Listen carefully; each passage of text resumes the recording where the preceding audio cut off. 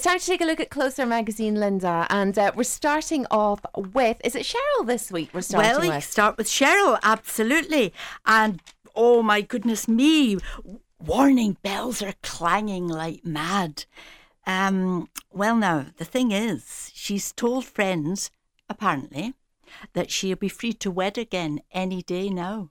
Is that not a bit scary? Oh my goodness. I mean, that alone, that's enough, isn't it? She'll be free to wed again any day now. She's with Liam Payne, we know that, One Direction. The divorce is absolutely imminent.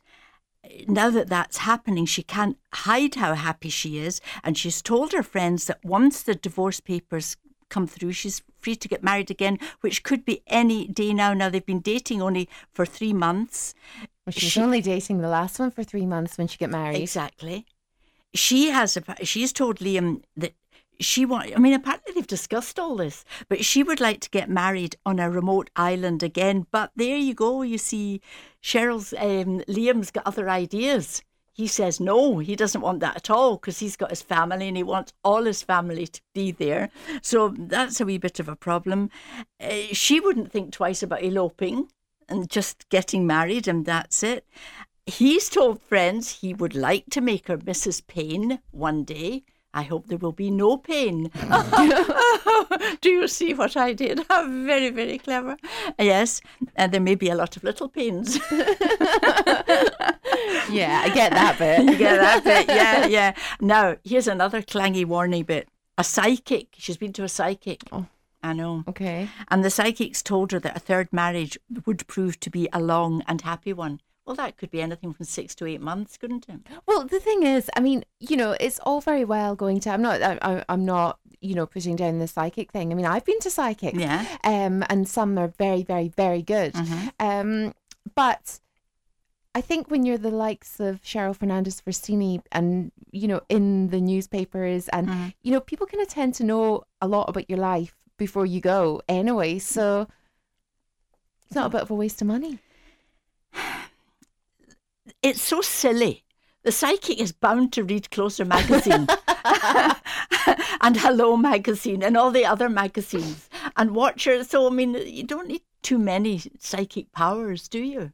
To be Not able for to the say likes of these things. Cheryl. No, you don't. However, she's been, and that's what the psychic told her. Her mum, that's a different matter altogether. Her mum has got reservations and has told her to wait and don't jump into another marriage. Well, I mean, that just makes sense, doesn't it? But Cheryl's told her mum she knows what she's doing and Liam's her soulmate, and that's it. She's also, apparently, Cheryl has also told Liam she doesn't want him hanging out with all the guys because he socialises, obviously, with them, and the girls fling themselves at the guys, and she doesn't like that. She doesn't want it, but, she sounds like a complete and utter nightmare. Well, it says here, he's smitten with her at the moment and he'll do whatever she wants just now, but what could happen if it backfires? And it just might. Well, this is the thing. I mean, she's obviously very beautiful, but the looks she thing is. wears off. If somebody's been continuously grating on you, Well, then it's going to wear off, isn't it? And She- you're going to see them in a completely different light. And there's the psychologist here, the Closer psychologist, Emma Kenny,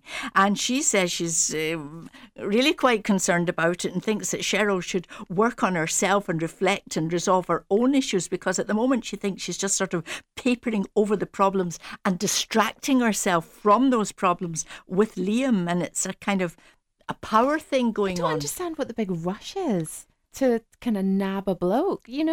She's gorgeous. She could have anyone she wanted anyway. I don't know. What is the big rush? I don't know. And she's not kind of learning from mistakes, is she? Mm-mm. Not at all. No. I mean, she looks absolutely stunning, gorgeous. But First thing I she's- said when I first met my husband, yeah, what did you say? 8 years ago, the first thing I said to him was, if you're looking for a wife, I'm not the girl for you. It took him 8 years to bop me over the head and drag me down the aisle. I must say, when I saw you walking down the aisle, you didn't look much dragged. You weren't being dragged. In fact, you were trotting. You ran down. I'm here. Marry me. Oh, you looked so gorgeous. But no, I mean, I don't know. It's just a bit worrying. She's not thinking properly. She's not being sensible. Doesn't sound like it, does it? If you can believe what you read, I don't know. Anyway, listen, let's move away from Cheryl and talk about Victoria Beckham. Now, what's wrong with her? Just for a moment. Steady. I was actually trying to remember her Spice Girl name. I was going to say, what's wrong with Posh? Posh. Well, Posh has gone for a new sexy look. Mm-hmm. She's opened this new shop of hers in Hong Kong. Mm-hmm. And she's wearing a very low-cut bustier. And she's almost smiling. And very, very nearly. Actually, she looks quite nice, I have to say. But it seems to have backfired because the look has not gone down well. And people have said that she looks scrawny and she looks dowdy. I don't know. I think she looks rather nice in this, actually. However, that's what they're saying here. And, she's for the last number of years, she's been trying to look sophisticated and sexy. And now she wants to attract a younger clientele, crack the Asian market, and this is how she's setting out to do it. But, as we said last week, she was left a bit humiliated because her London shop ran into trouble and David had to bail her out. 5.2 million that cost. And then she had trouble with Mel B, who wasn't very complimentary about her. And somebody else, an LA chef. An LA chef, I read this in the paper as well, slammed her as uptight, not interested in talking to anyone, and claimed she only ordered spinach for dinner. Well, I order spinach for dinner with chips and a steak and possibly a baked potato. She's going to spend, the other thing is she's going to be in Asia most of this year.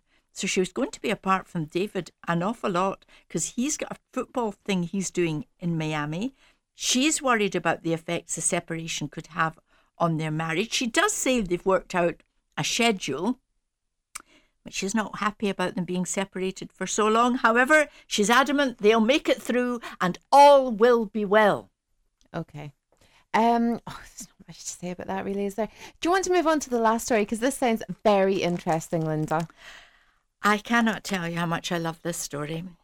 1, 2, 3. There are 4 people. 4 people are illustrated in this story. They're farmers, and none of them have anything on at all. Just a strategically placed little bit of hay, a bucket, some eggs. Now, none of these. Have we got producer Robert running round behind you to see these pictures? Yes, Robert's right there. Yes, see, look, Robert, look. There are 3 ladies and 1 gentleman. The ladies are Rubenesque. I knew, here he comes. Here, look, Robert, look. When you said it was ladies, he nearly knocked me over trying to get over to you. The ladies are Rubenesque. They're large. Right.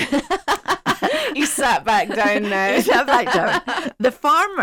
The gentleman farmer is very thin, but you know how we're talking about cuddles and hugs? Mm-hmm. No, I can bypass that one. I'm not hugging him. I don't want to. He's not my type. Help! They're only wearing wellies. Now, this is a family called the Wood family. They strip off. They're farmers. Colin rides a tractor, only wearing green wellies. They live in Doncaster in South Yorkshire. The mummy, the daddy, and two daughters and a son, 3 daughters and a son-in-law.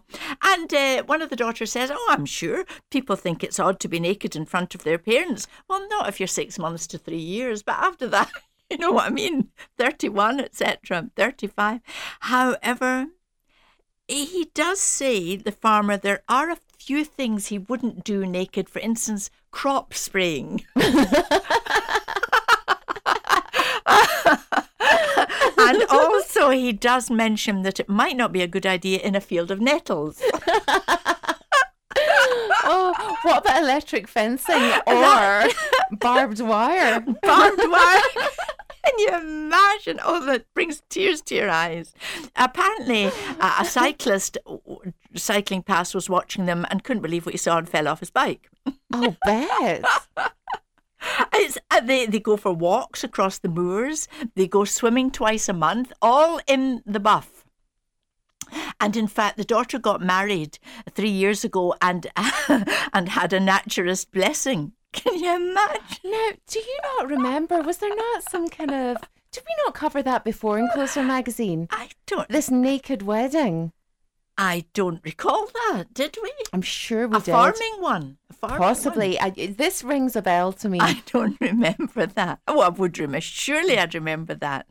I don't remember, but that is what happened. They had a naturist blessing for the wedding, and then they had to have a clothed wedding as well to make it legal. And they say, well, it's a jolly good contrast from seeing airbrush models who can make you feel inadequate. Allow me to tell you, I do not feel inadequate. I mean, the boobs and bots are everywhere. Boobs and bots are everywhere, spilling over haystacks and dung heaps. It's hideous. Oh, brilliant. And the only person who doesn't see them naked is the mummy. She said she doesn't mind what they do as long as she doesn't see it. That is just, oh no, I couldn't do it. I couldn't be naked in front of my parents. No. Oh, absolutely not. Couldn't do that. Anyway, listen, Linda, that's hilarious. Thank you so much for taking us through the current issue of Closer magazine. And don't forget, Closer is out on the shelves now if you want to get it. If you can and you want to take a look online, it's a fully accessible website. It's closeronline.co.uk.